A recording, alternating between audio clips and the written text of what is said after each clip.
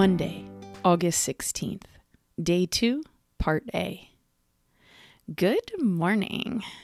So last night I ended with reflections and questions, and I think every morning I should start with focusing on my intentions and goals for this week as related to this challenge. So who do I want to be sexually this week in terms of sexual energy?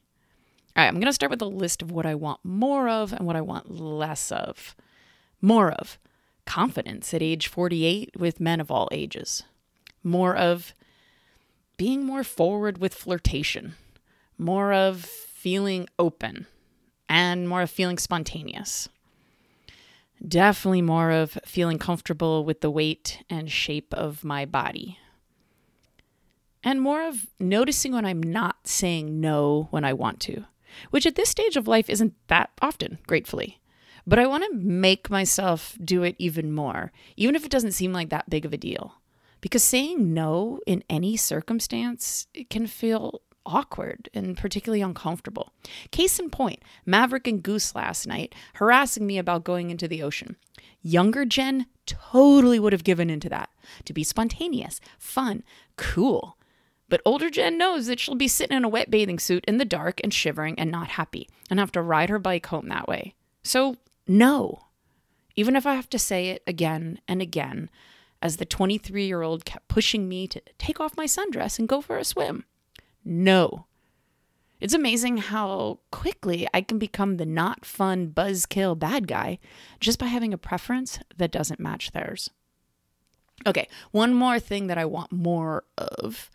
Still taking care of my health, meaning that if I'm going to be going out more this week, watching the amount of alcohol I consume and the kinds of foods I'm eating.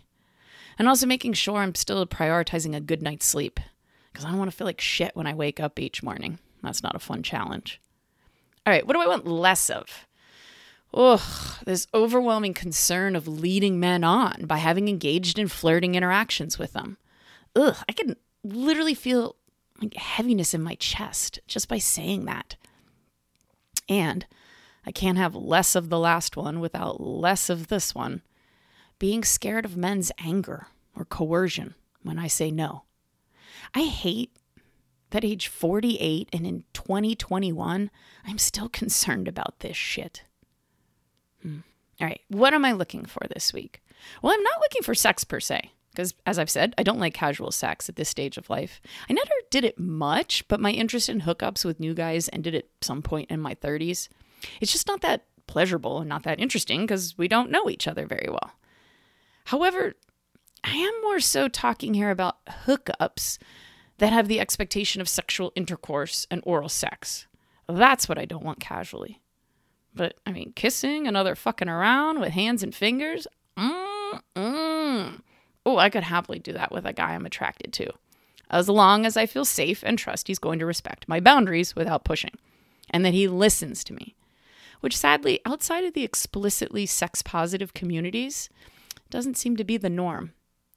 Oh, shit! Oh my God, I just remembered something from last night. When I was sitting on the beach just after sunset, flanked by the 22 and 23-year-old military dudes, they asked what I like sexually. So I answered honestly. I really like finger fucking, hard. And I like someone who really knows how to suck my nipples, but not bite them. And I don't give blowjobs easily or casually. I need to see that the man is listening to and caring about me and willing to learn about how I most like pleasure instead of assuming. And not pressure me at all. But once they've earned that, I'll learn them and I don't get any complaints from there on. For a few moments, they both just stared wide-eyed at me. Oh man, I have a half chubby now, the former stripper said. We all laughed. I left about 15 minutes later. In reflecting on this, I see how we don't really have an understanding in our society of a version, in this case, of a heterosexual woman who is open to sexual conversations with a man, but it doesn't mean that she wants to have sex with that man. She's just comfortable with sexual conversations. But I could be open to discussing personal financial details with a man, and doesn't mean I want to go into business with him. Or I could discuss all different aspects of cults in the United States, and it doesn't mean I want to start a cult with him.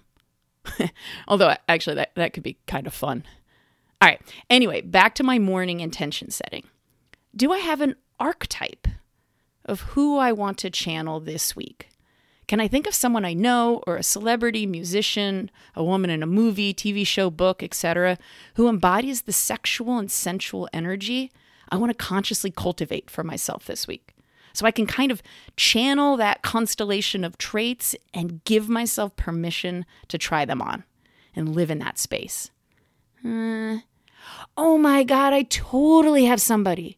Oh, I was actually already channeling her yesterday for a few minutes with Henry Knox, but I totally forgot I did that. Oh, what is that woman's name? I'm watching a new Netflix show right now. The show is called Firefly Lane. My sister suggested it to me a few weeks ago, and I've watched about 7 episodes. Oh, yes. Oh, I can't think of her name right now, but she's perfect. She's even dating a younger man on the show. All right, I've got something to work with here.